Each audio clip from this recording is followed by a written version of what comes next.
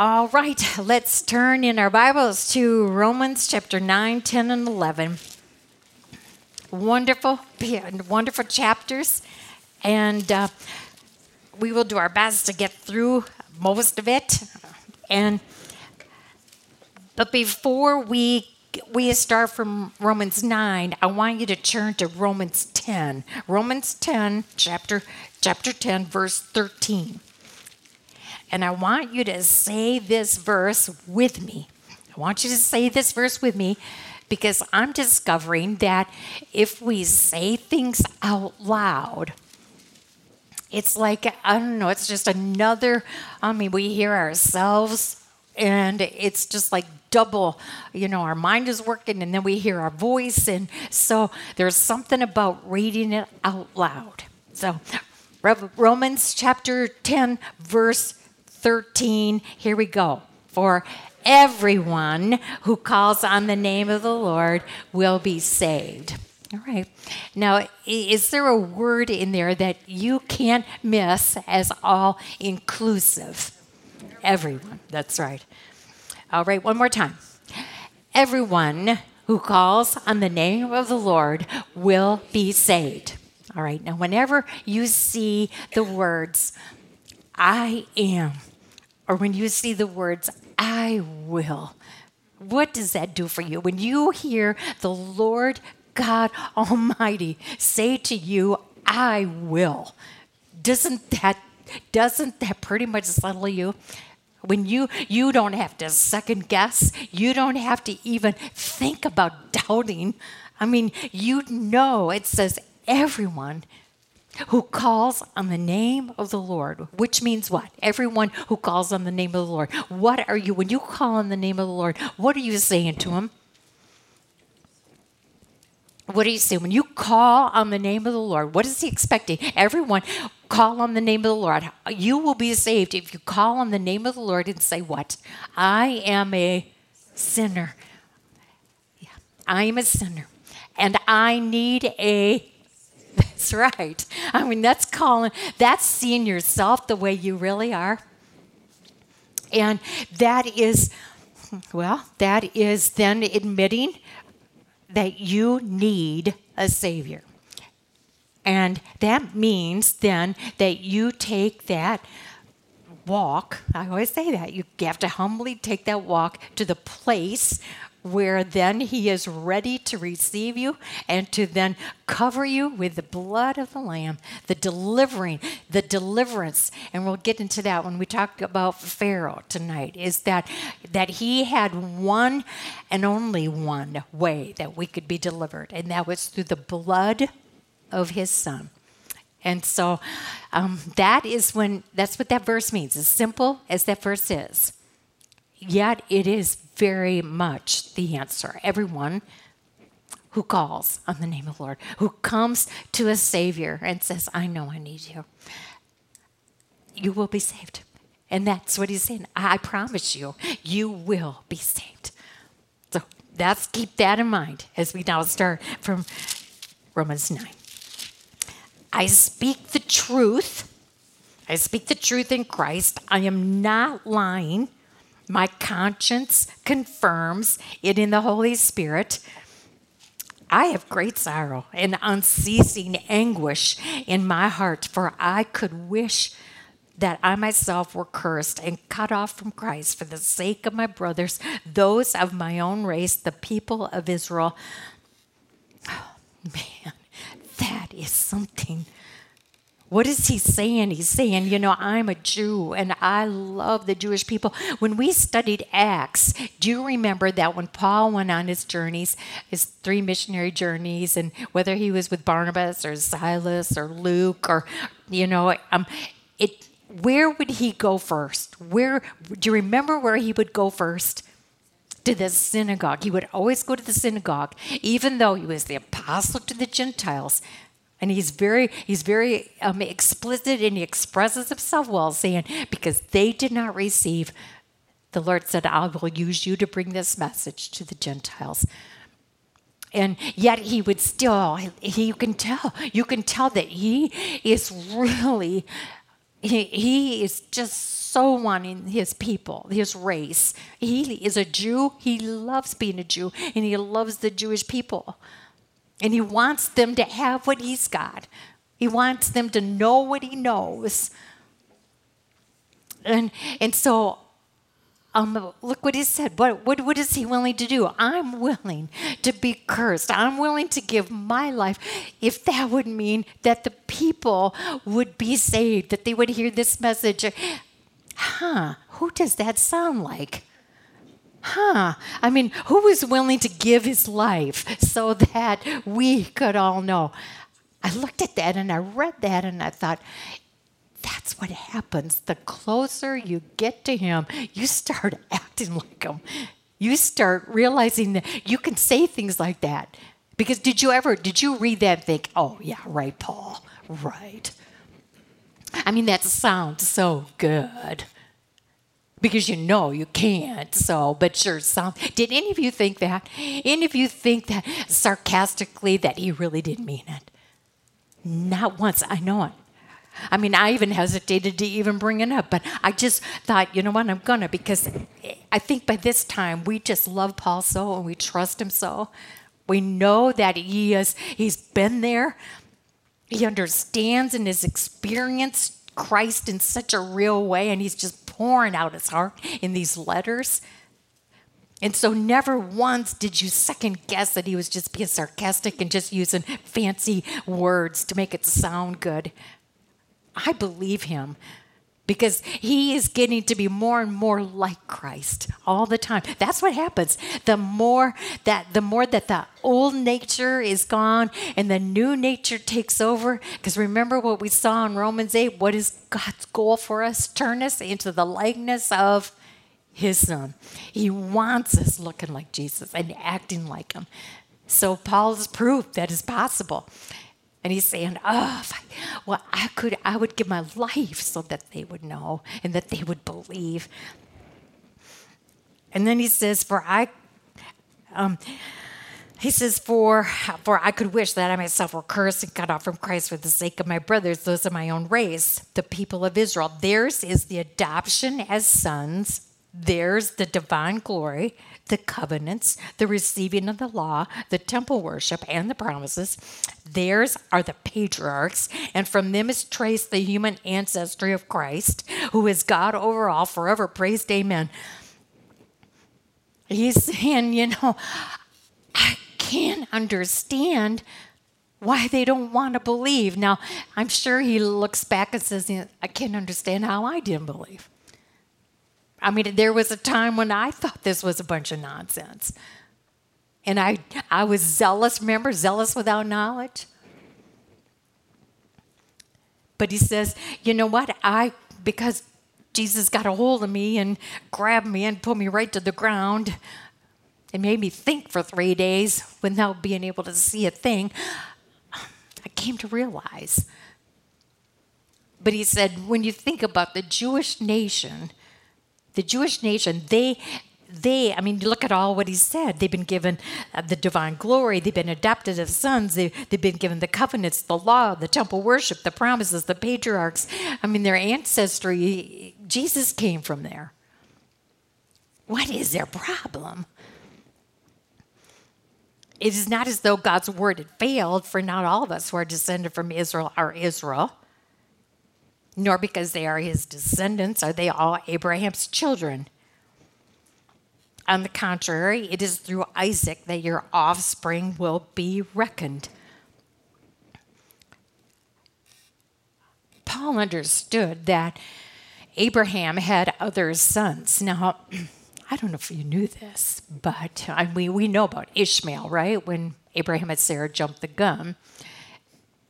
And then Isaac was the one promised. He was the one that the line would follow. But just on an interesting note, if you read Genesis 25, Abraham, after Sarah died, Abraham married again, and he had more sons at 100 years old. Can you beat it? So I had one girl that just wouldn't believe it. So I looked up the reference, so You can check me out. It's Genesis 25. Abraham had more sons. What a character.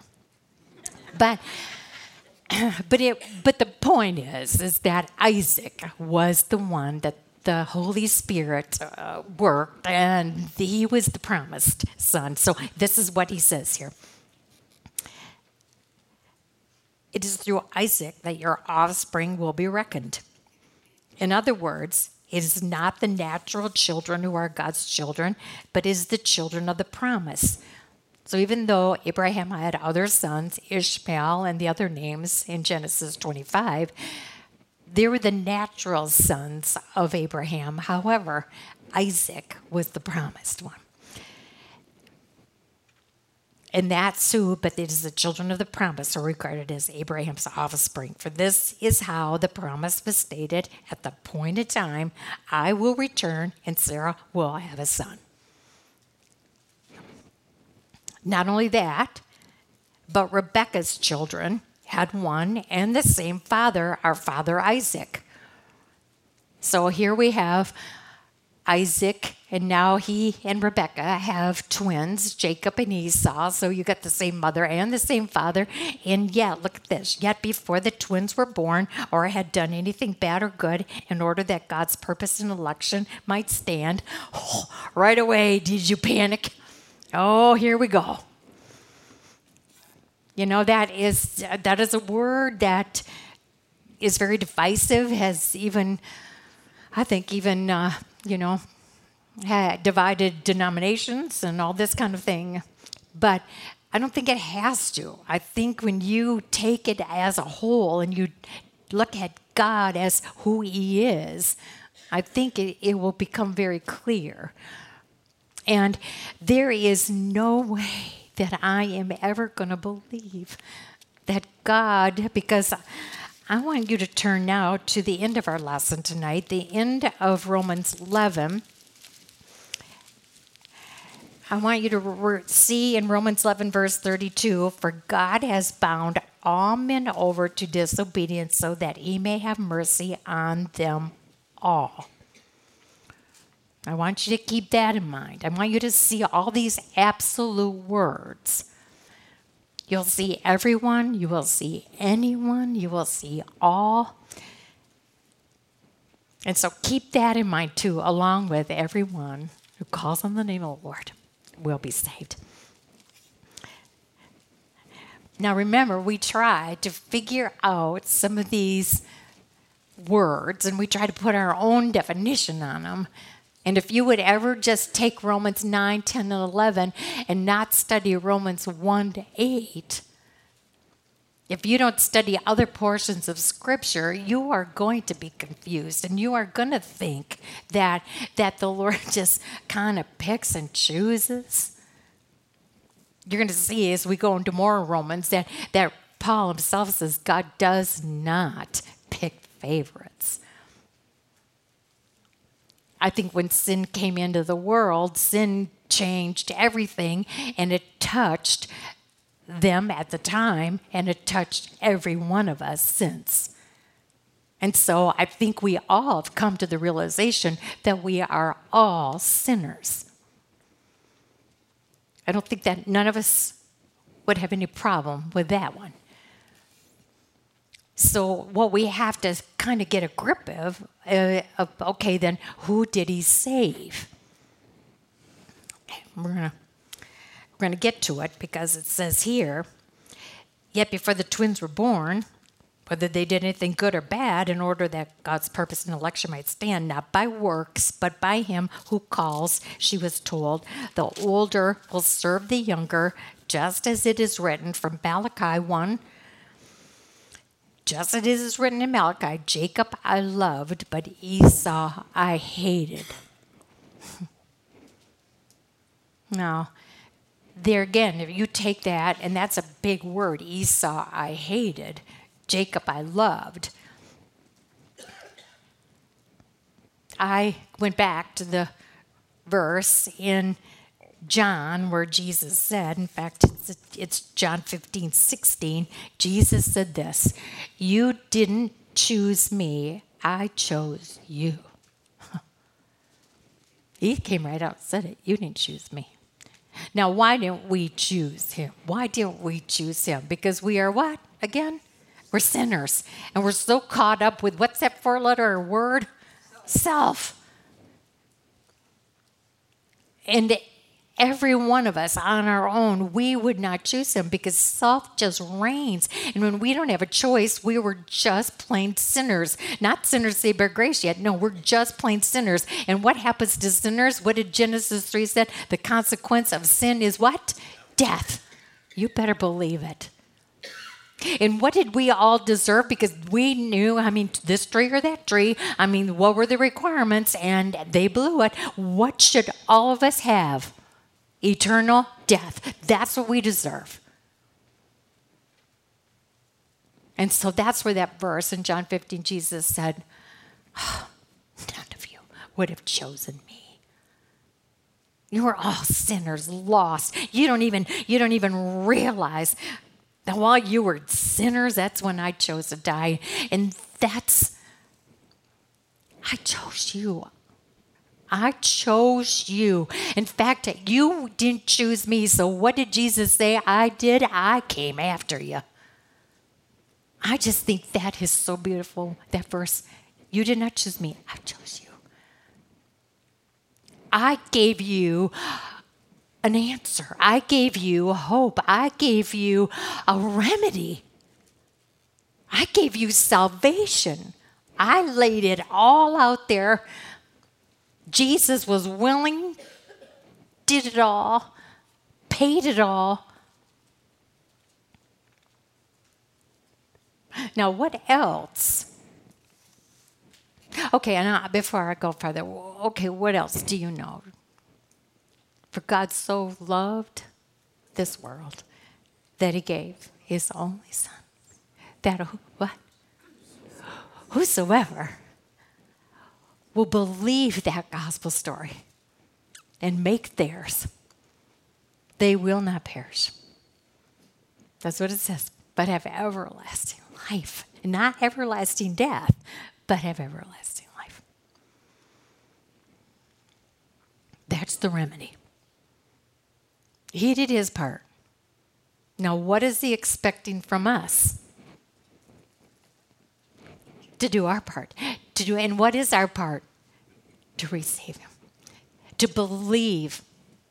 To believe that even while we were sinners, that's that song, only believe all things are possible. Yeah, you know what's impossible? Taking people like us and what we deserved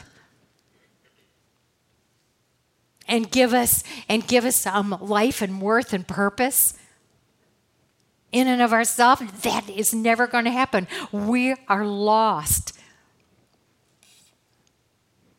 That's part of the tulip that I really like is the total depravity, man. I know that. So did Paul.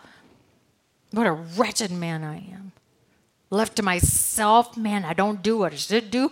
And what I should do, I don't do. Who can rescue me from this mess?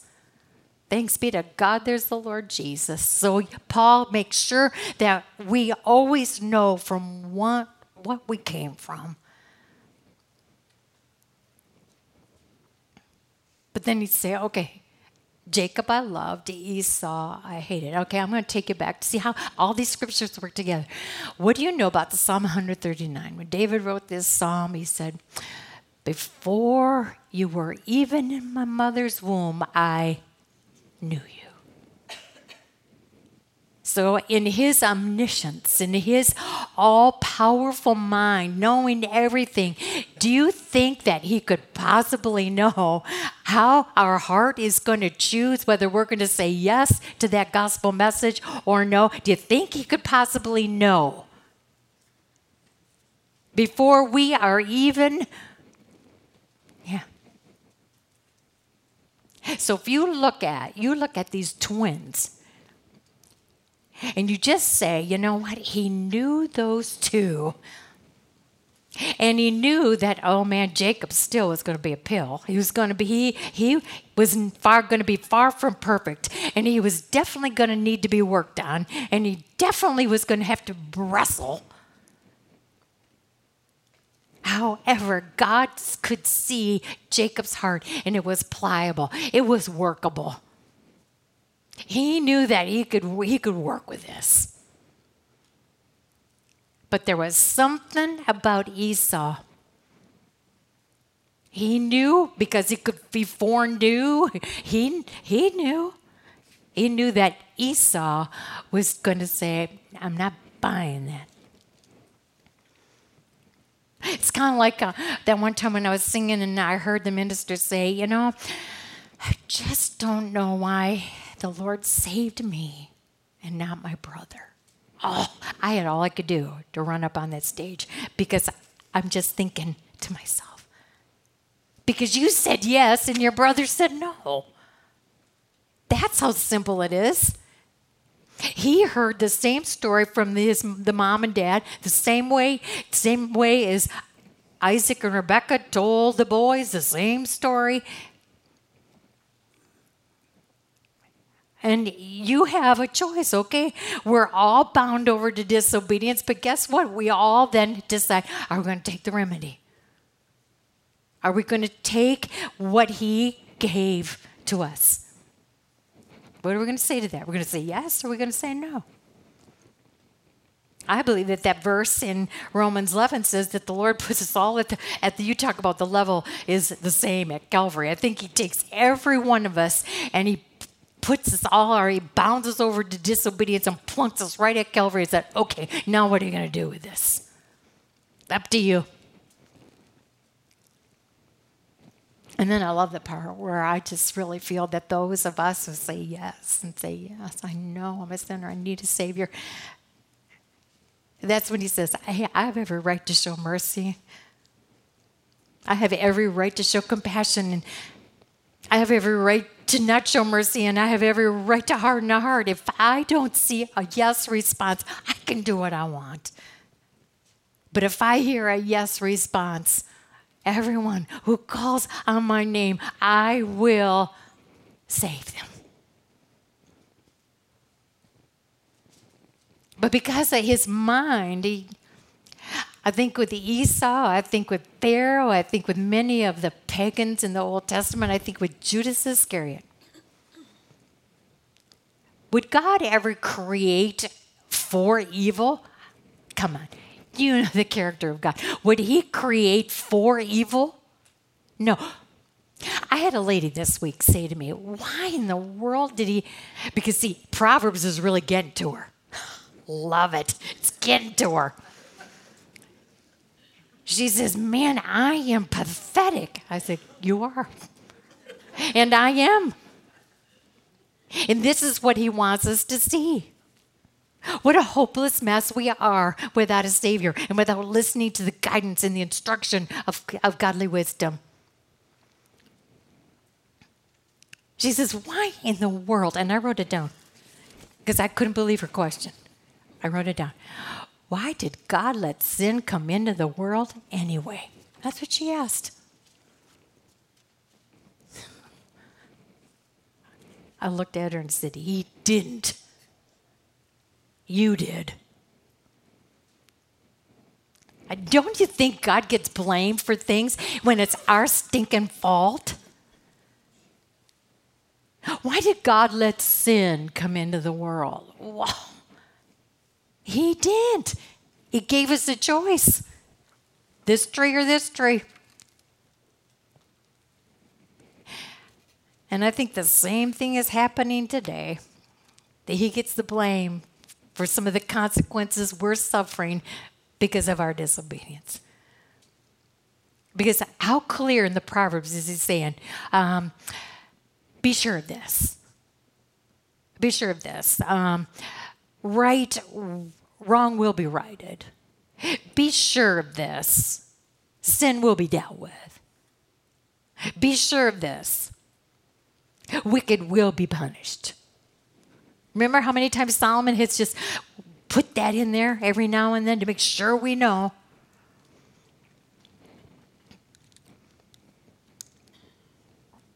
But I think he looks at some of these, he looked at Esau's heart and He just wasn't going to say yes. He was going to stay stubborn. He was going to say, nope, I'm going to solve this. I'm going to stay independent of this. I can handle life on my own. I think Judas Iscariot, here, look how many chances. Come on. Look how many chances Judas Iscariot had. Walking with Jesus for 3 years, seeing the same miracles as all the other 11, hearing the same sermons that Jesus preached, same as the other 11. God knew that Judas was not going to cooperate. And so I believe that the Lord says to someone like Esau, someone like Judas Iscariot, someone like some of these enemies in the Old Testament, and even Pharaoh himself, okay, then I'm going to use you to accomplish my will. Because he's sovereign and he can do what he wants, when he wants, and how he wants. I think we just got to let it there. But don't blame God. They chose it.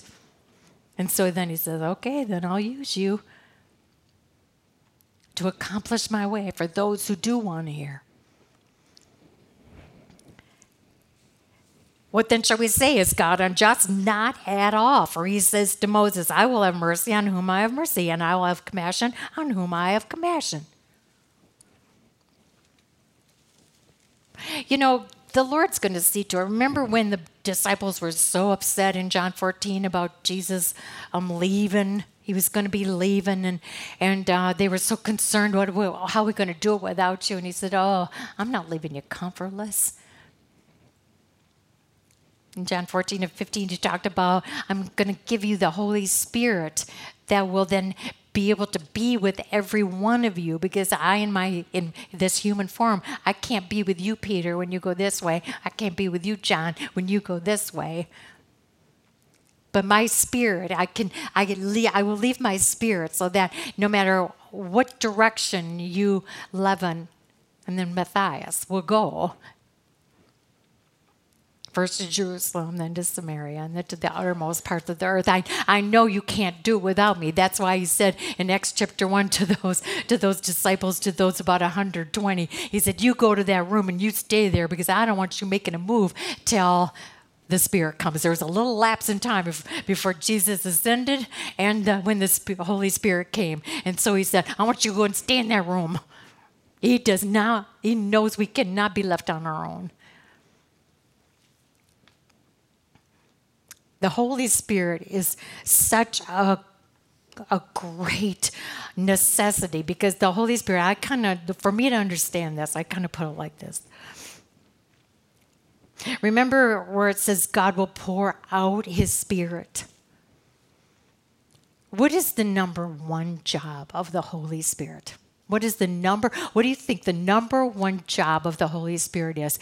When he's poured out on all mankind, I kind of like to say that he sits and perches himself on our shoulder. And what is he whispering in our ear? Because we wouldn't choose the Lord on our own. So we've been given his Holy Spirit to whisper in our ear, you need a Savior. You're a pathetic sinner.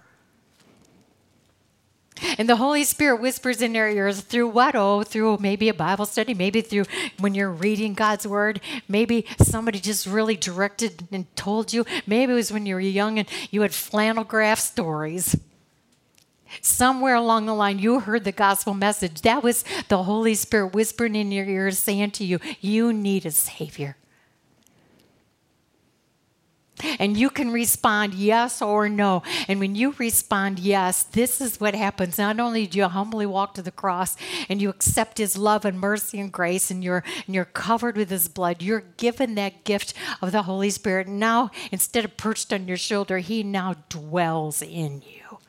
And he will go everywhere with you. So the number one job of the Holy Spirit is to direct people to Jesus and give them the choice. The number two job of the Holy Spirit then, as he now lives inside of you and me, is to keep us growing and learning and listening and obeying and guiding and showing us the way to go and how to live. Now, when he says, I will have mercy and compassion on who I want, He's not saying I'm picking and choosing. No, he's saying whoever says yes, I can't wait to show my mercy and my grace and my unconditional love, and the love that once they know and experience it, they will never be separated from that love again. But to blame God saying, well, my brother must have not been chosen. No, your brother just didn't say yes because he was standing there with mercy, the same mercy and compassion. It's kind of like the same kind of thing as when, does God change his mind? That's a big issue. I don't think it's that big an issue. You bet he changes his mind. When he changes his mind, you're going to hell unless you come to know the Savior. Then he'll change his mind and take you back. Does he change his mind? Yeah, he's got rules. And if you don't follow him, this is what's going to happen. But if you follow him, yeah, he'll change his mind. But you know what? He's got a standard. He's got a line that he has. And he says, if you don't follow it, yeah, this is what's going to happen. But will he change his mind? Yeah, he'll change his mind when we say yes. And then we don't get what we deserve. It's called grace. It's called mercy. Is this me? Am I explaining it right? Is this coming clear? Do you understand what I'm trying to say? Now, I know I'm not trying to change some of you Christian reformers. I'm not trying to, but I'm just, like I prayed, can we just open up our hearts and let the Holy Spirit take all of Scripture and take the character of God and say, do you really think that he would pick and choose? No, don't blame him for that. He made it available for everyone, anyone, all. But he says, the choice is yours. I'm bounding you all over. You're all sinners. That's what sin did. It affected everybody. So I'll put you all at Calvary, and I'll give you the gospel message. I'll give you a Savior, and you decide what you want to do with it. And for those who say, yes, I will show my mercy and compassion just like I promised. And I have a right to do that. Because I decided I wanted to buy you back if you were willing to come to me and believe that I could save even someone like you. That's the most impossible thing there is to save a sinner, except if we believe he can save sinners. None of us can save ourselves. No one can save anybody, but we can go to the one who can, believe in the one that can. It does not, therefore, depend on man's desire or effort, but on God's mercy. For the scripture says to Pharaoh, I raised you up for this very purpose, that I might display my power in you and that my name might be proclaimed in all the earth. Therefore, God has mercy on whom he wants to have mercy, and he hardens whom he wants to harden. Yeah, I can look at that, and if I just take that out of context, it looks like he said, boy, I think I'll create Pharaoh so that he can be an evil person and take my people for 400 years and make him be slaves. No, he just knew Pharaoh before Pharaoh was even born, that this was the way Pharaoh was. You think about the chances Pharaoh had. What do you think God, something like with Judas Iscariot and with Pharaoh, with anybody? It is not his will that any perish. Now, in fact, Romans 1 said, remember when Paul said there's no man that's going to stand before the Lord and say, oh, I've got about 10 excuses. What does Paul say? No, there's no excuse, because all they have to do is look around and see creation, and they've been created with a conscience, and no, Paul says, I'm not buying that. No, they have chances during these plagues. What would you think God's ultimate will for Pharaoh would have been? For Pharaoh to take a look at these plagues, and it's kind of like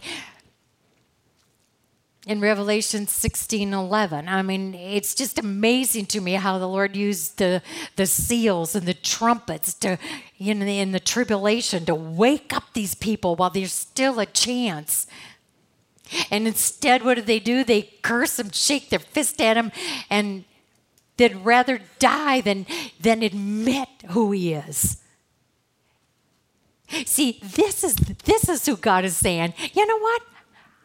I don't have to put up with that.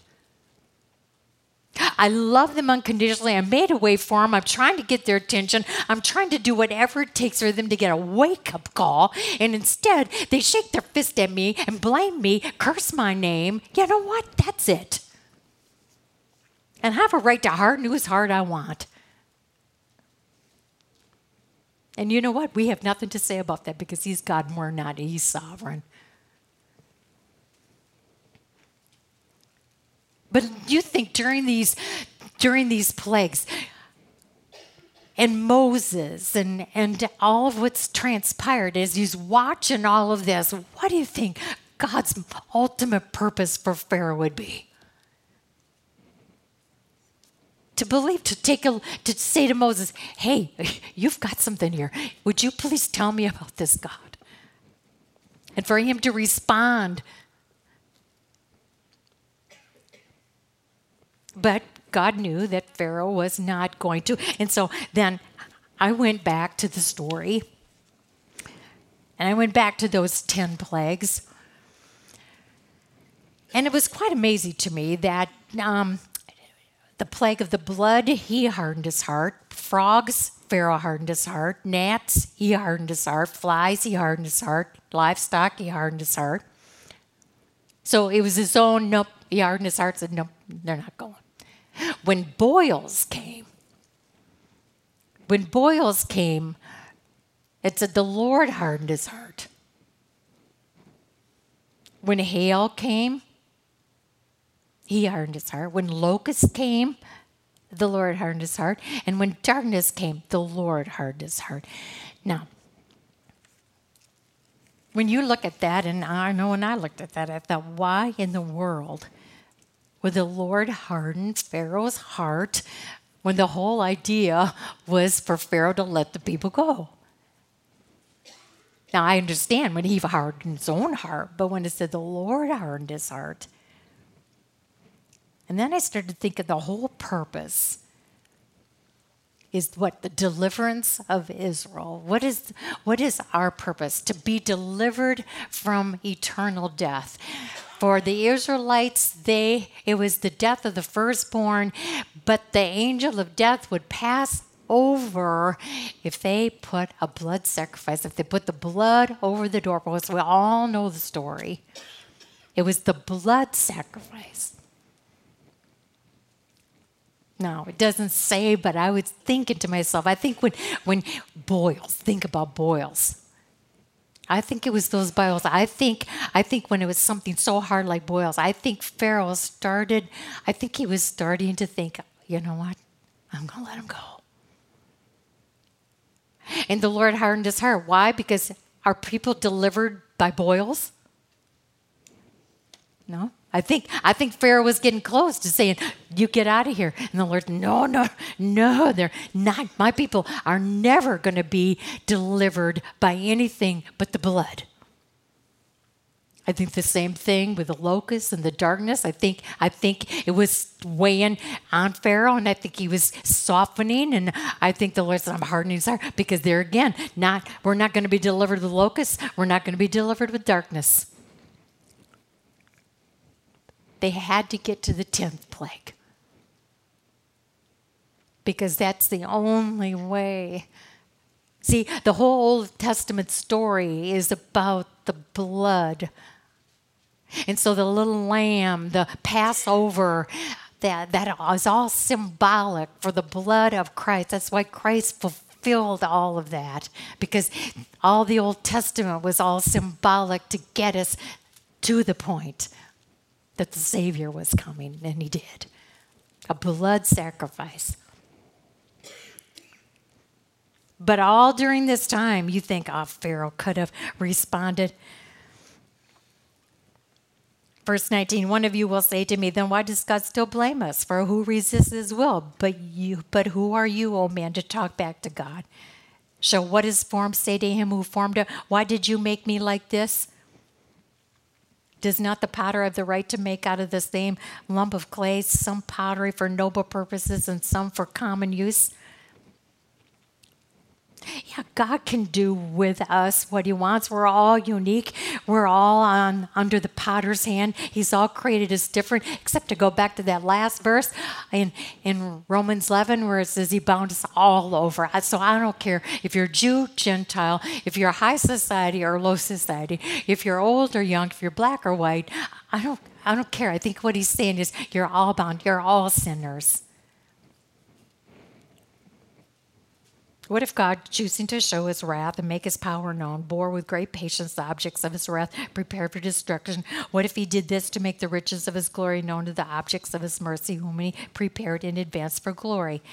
Even us, whom he also called, not only from the Jews, but also from the Gentiles. And he says in Hosea, I will call them my people who are not my people, and I will call her my loved one who is not my loved one. Now, you know, that's the Gentiles. It will happen that in the very place where it was said to them, you are not my people, they will be called sons of the living God. Okay, now Isaiah, so Hosea was the prophet that kind of, you know, he used the prophecy to say, hey, wake up, Israelites. Because this is serious. If you don't take this serious. And I couldn't help but think that, you know, God, he showed that because right after Solomon's reign, that nation of Israel, I mean, it was like civil war. I mean, they were just so out of sync with God that the nation of Israel split. The majority of them went called the kingdom of Israel. It was the majority. It was the majority of the tribes of Jacob. And then there was a little part, only Judah and Benjamin. This was the kingdom of Judah, just a little territory. And the kingdom of Israel, as big and as powerful as they were, they didn't have one good king that led them in the right direction. And this is where God said, you know what? I warned you. I showed you. And you know what? Now I've had it. And so, kingdom of Israel, you're going down. And here comes the pagans, the evil nation of Assyria. And you know what? Not one of them came back. But, I'm sure you read it, God's always had a people. He's always had a remnant because he had a plan. He had a promise. And what did he promise? That someday there would be a Savior.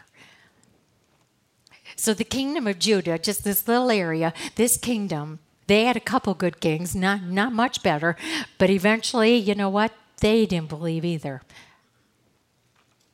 And so God said, I'm sending you to captivity also. But to you, I'm going to send you, it's like a 70-year timeout. Because I'm going to, this is my purpose, that you will come to your senses. That during this 70 years, where we read the stories about Daniel and Shadrach, Meshach, and Abednego, he always had a people. When you read this story, this was during the 70-year trip, the 70 year of a prison, really, for the Israelites. But he always had a strong remnant. So after 70 years, he said to those people, I'm calling you back to Jerusalem. And not many. See, Esther, Mordecai, none of them. You know what? They got so used to Babylon, and they loved they just loved the riches of Babylon. They got used to that kind of style of living, and they didn't come back. They didn't follow Ezra and Nehemiah back.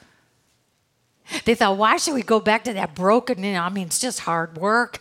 Got to rebuild the city and the wall. Why would we want to do that?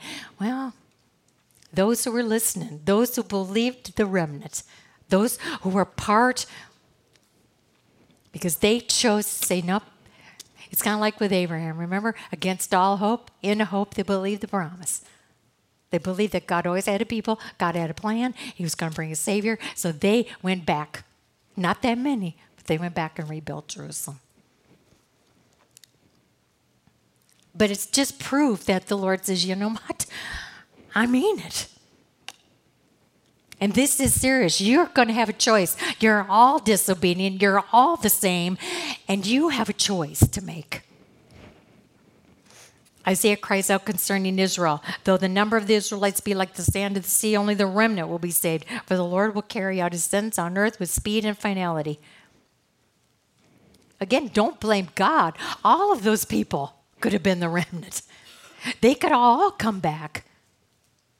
That nation didn't even have to split. It's just as Isaiah said previously, unless the Lord Almighty has left his descendants, we would have become like Sodom and we would have been like Gomorrah. What then shall we say? That Gentiles who did not pursue righteousness have obtained it, a righteousness that is by faith. But Israel, who pursued a law of righteousness, has not attained it. Why not? Because they pursued it not by faith, but as if it were by works. They stumbled over the stumbling stone. And boy, does Paul write this talking from experience. See, I lay in Zion a stone that causes men to stumble. Someone asked me Thursday, who's the stumbling block? What's the stumbling block? It's Jesus. Paul is saying you can be so religious and you can stumble right over the main thing. You can be so good at church attendance and all that kind of thing. You can serve on all these committees and, oh man, everybody thinks, oh, what a religious person. And Paul goes on as he enters the chapter 10. Brothers, my heart's desire and prayer to God for the Israelites is that they be saved. For I can testify about them that they are zealous for God, but their zeal is not based on knowledge. I got to tell you, I jumped right on my seat on this one. Because I want you to take the time to go back to Proverbs. We just did it last week. You talk about how perfect that these two are going together. Turn back to Proverbs 19. Proverbs 19, verse 2.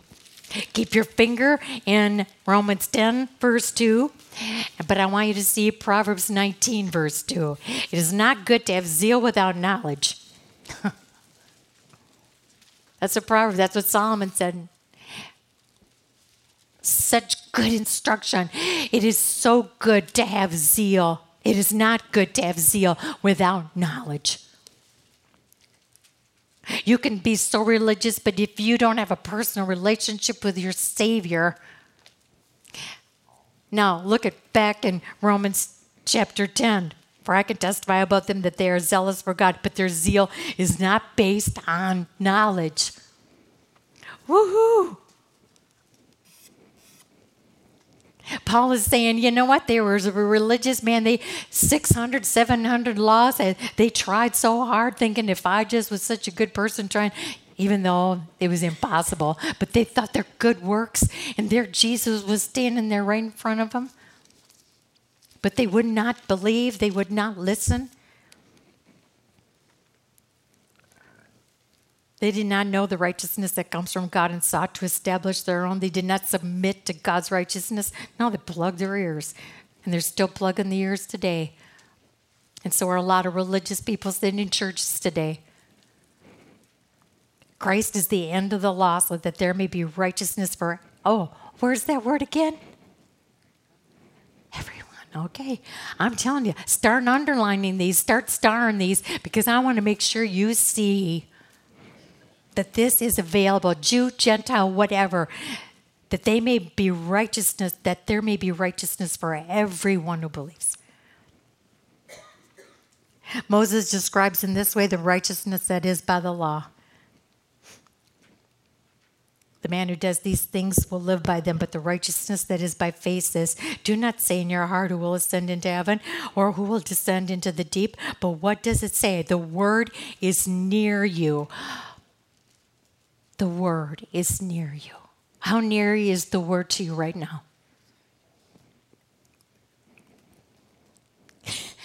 I'm looking at all of you, and I love what I see. And I love it when I say, open your Bibles. And I see every one of you open your Bibles. And that's how, because I heard that there's 60-some% of people in the United States have a Bible in their home.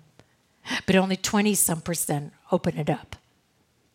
And I'm thinking to myself, this cover does not do it. The words inside the cover. So to me, I'm not the smartest or sharpest tack in the box, but something tells me that if I want words, I got to open this book. The word is near you. It is right there, ready for you to hear it. And hear the truth of the gospel, to hear the instruction of Proverbs of how he wants you to live. It's right there. The word is near you. It is in your mouth and in your heart. That is the word of faith we are proclaiming, that if you confess with your mouth Jesus is Lord and believe in your heart that God raised him from the dead, you will be saved. Saying the word is near you. Is your Bible open? Are you listening to the truth of the words? Are you going to a church that opens the Bible and preaches this gospel words? Because when you respond and you say, Jesus is the Lord, he's my Lord, I believe in my heart, I'm confessing with my mouth. What does Paul say? If that happens to you, if you confess with your mouth and you believe in your heart that Jesus is Lord, you will be saved. There it is. You will. There's no question. There's no doubt. But look what you have to do. See? You're standing there absolutely a sinner with no hope for yourself. But he says, I will have mercy and grace and compassion on you if you just confess that that's the truth and that you have a remedy, and that remedy's name is Jesus. As the scripture says, oh man, I hope you underline. As the scripture says, what's the next word? Everyone, anyone. Anyone who trusts in him will never be put to shame, for there is no difference between Jew and Gentile. I went to Galatians because I knew that there was a verse in there. Not only just Jew and Gentile, male or female. I mean, old or young. I mean, it just covers. It does not matter because we are all the same.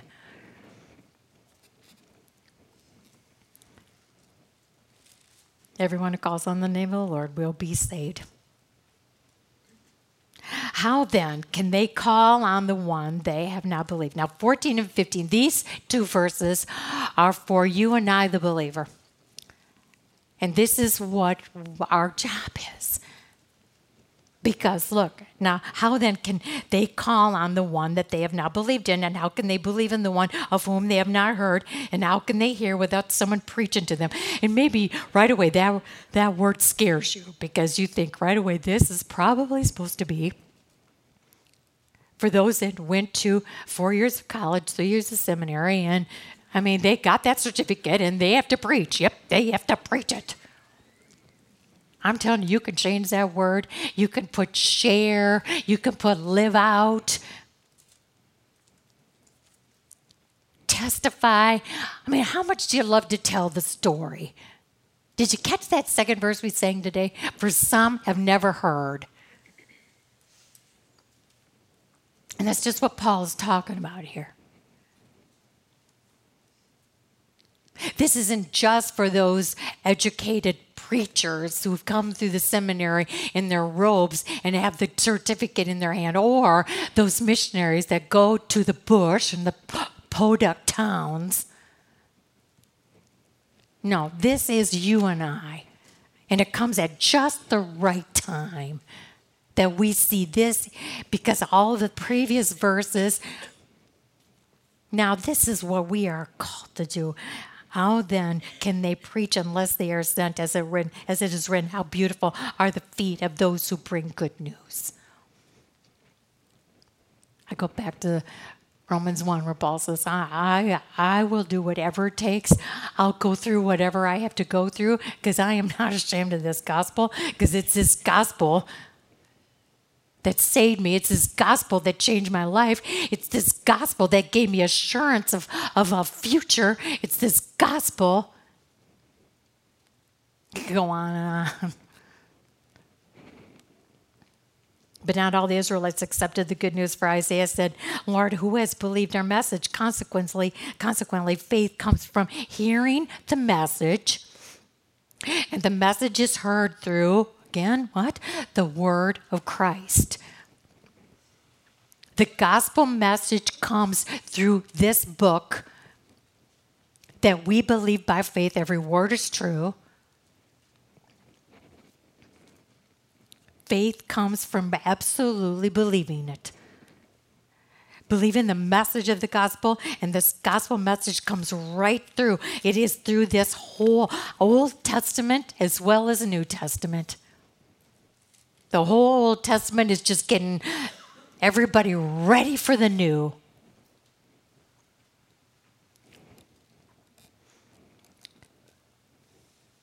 But I asked, did they hear? Of course they did. That's why I hear he's saying, I'm not putting up with excuses. Oh, there's going to be plenty. There's going to be people that stand in front of the Lord, because everybody one at a time is going to have their time before their Savior. And there's going to be some that are going to try to pull a fast one. They say, well, no one ever told me. Or, I just didn't get it. It was just a little too complicated. Man, this is not complicated. He did not give us 50 choices. He gave us 2. You either believe him or you don't. I mean, I don't think it's that big, big decision. It isn't complicated.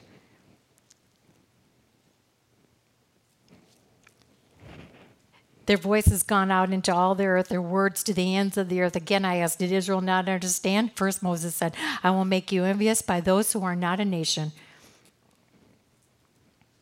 In other words, okay, Jews, you're not going to believe, then this gospel is going to go to the Gentiles. And you know what you used to think of them? Oh, man, they were just pathetic people, dogs, in fact, scum of the earth. Well, guess what? They believed. And they became right before the Lord. And so maybe now you'll take a look and said, hey, that's what it means about maybe you Jews will get envious after you see what happened with the Gentiles. I will make you angry by a nation that has no understanding. I mean, what he means there is this, those Gentiles, they didn't know, they didn't have a, what did he say? What did Paul say in chapter 9, where he said, can't understand it. Theirs is the adoption as sons. There's the divine glory, the covenants, the receiving of the law, the temple worship, the promises, the patriarchs.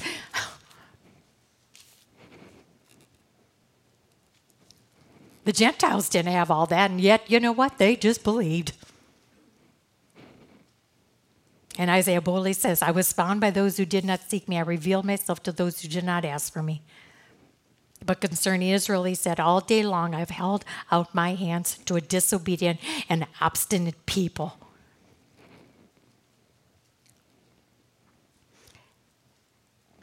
I'm just going to go quickly through a few verses. I think we got the point of this.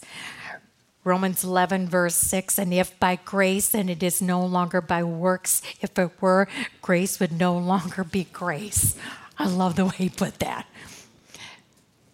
What's the definition of grace? Undeserved favor. If you could do it by works, well, then you won't even need that grace. But then what Israel sought so earnestly did not obtain, but the elect did. The others were hardened, as it is written.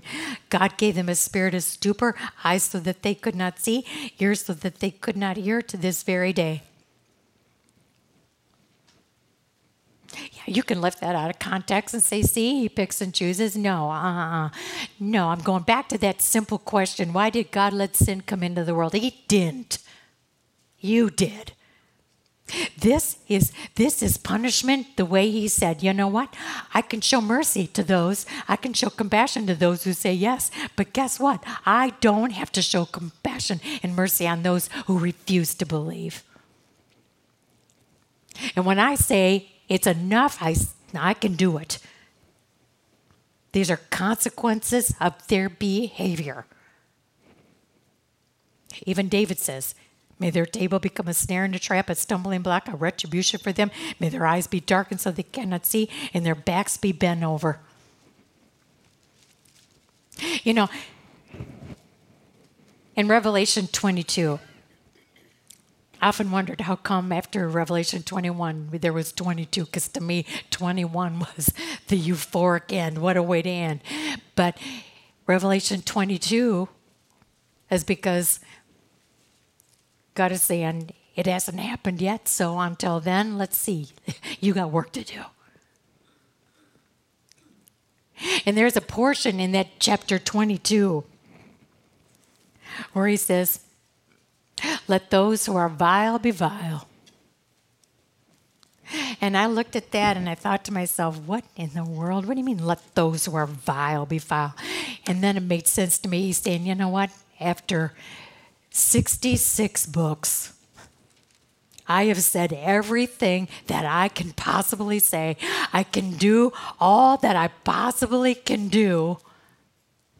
And if you say no, then so be it. And God has every right to do that. And I think we've got to take that seriously.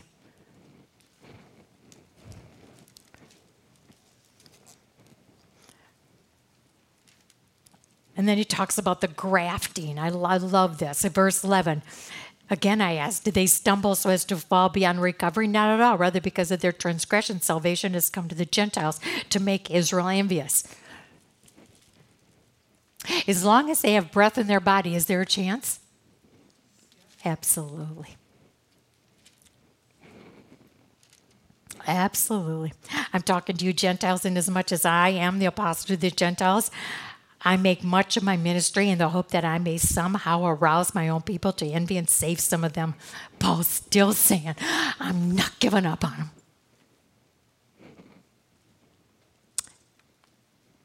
Verse 17, if some of the branches have been broken off. I love, even in John, Jesus talks about that visual of the tree of life. And when you're a healthy branch, you're hooked to that tree of life, and you're getting the sap of God's Spirit working through you. And you are growing, and you're producing this fruit that's just busting out all over you. But he's saying, you know what? Like the Jew, I can break them off. And you, though, a wild olive shoot. Remember who Paul is writing to. He's writing to the Romans, to the Gentiles. What does he call us Gentiles? A wild shoot. But we've been grafted in among the others and now share in the nursing sap from the olive root. But Unity says, do not boast over those branches. I know this sounds childish, but the only way I could think about it is, don't you ever say, nah, nah, nah, nah, nah. I didn't know how else to put it. I'm better than you. Don't you ever get to the point. Don't ever boast that you think that maybe you were a little better or because I believe you did, So, whatever. Do not boast. Always keep remembering that was a gift that you were given. An opportunity to believe. It is nothing you've done. So do not boast over those branches. If you do, consider this. You do not support the root, but the root supports you. What a picture. You will then say, branches were broken off so that I could be grafted in. That sounds like humility to me. It sounds like a grateful heart to me. Granted. But they were broken off because of unbelief, and you stand by faith. Do not be ignorant, but be afraid, for if God did not spare the natural branches, he will not spare you either. In other words, I don't care whether you're Jew or Gentile. Guess what? Any of you branches will be broken off if you do not believe. Consider therefore the kindness and sternness of God, sternness to those who fell, but kindness to you, provided that you continue in this kindness. Otherwise, you also will be cut off. I would say, and some people say, well, does that mean I can lose my salvation? Ooh. It's another touchy subject. Boy, he hit them all, didn't he? In Romans 9, 10, and 11. But I don't think, somebody always says to me, do you believe in eternal security, or do you believe you lose your salvation? I say to them, I don't know. God's sovereign. He can do what he wants. I don't even answer that question. And you know what? It's too important to me to play around with the answer. I'm not playing Russian roulette with this. I'm going to stay connected to that root. I'm not going to take any chances. He says for me to take nourishment from that root. I want to continue to live and grow in him. And then eternal security or losing your salvation is not an issue. It doesn't even become an issue. I don't know about you, but I'm not playing around with that one. Eternity is too serious for me. And I don't know. There's proof either way. And I am not playing around with it. And I think it will just cut the answer right to the chase. You willing to take chances with that? Not me. So if I stay connected, I have nothing to be concerned about.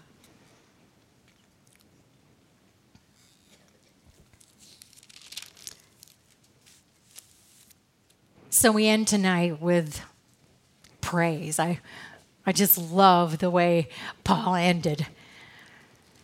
Again, he says, for God bound all men over to disobedience so that he may have mercy on them all. I mean, by this time, after we've dissected 9, 10, and 11, I hope you can see that the simple message is that we are all the same. We all need a Savior, and he is available. The remedy is right there. And all Paul says, he ends by saying, I am so glad and grateful that I'm busting out with a doxology of praise because I found it. And I said, yes. I heard the message. The word was open to me. I heard the message. I chose to believe because I was one of them standing at Calvary, totally bound over to disobedience, absolutely, totally deserving hell. But because of what is mercy and compassion, I say yes. That's all I had to do. No wonder Paul said, and that's all I had to go through to get all this. I can see why he ends this chapter with doxology. Oh, the depth of the riches of the wisdom and knowledge of God. How unsearchable his judgments and his path beyond tracing. Who has known the mind of the Lord, or who has been his counselor? I love the way he put that. He's basically saying, who do you think you are that you're trying to think like God? As great as our minds are, they're very limited, and God's is the only mind that's limitless. So don't even try to be able to think like him and try to answer some of these things. Just listen to his word and listen to his invitation. Listen to the truth about yourself. Listen to the message of the gospel that's the Holy Spirit is saying, you need it. You need it. And when you find it, Paul says, for from him and through him and to him are all things. To him be the glory forever. Amen. We've got it made. Let's not take it for granted. Let's live like we believe this. Have a good week, everybody.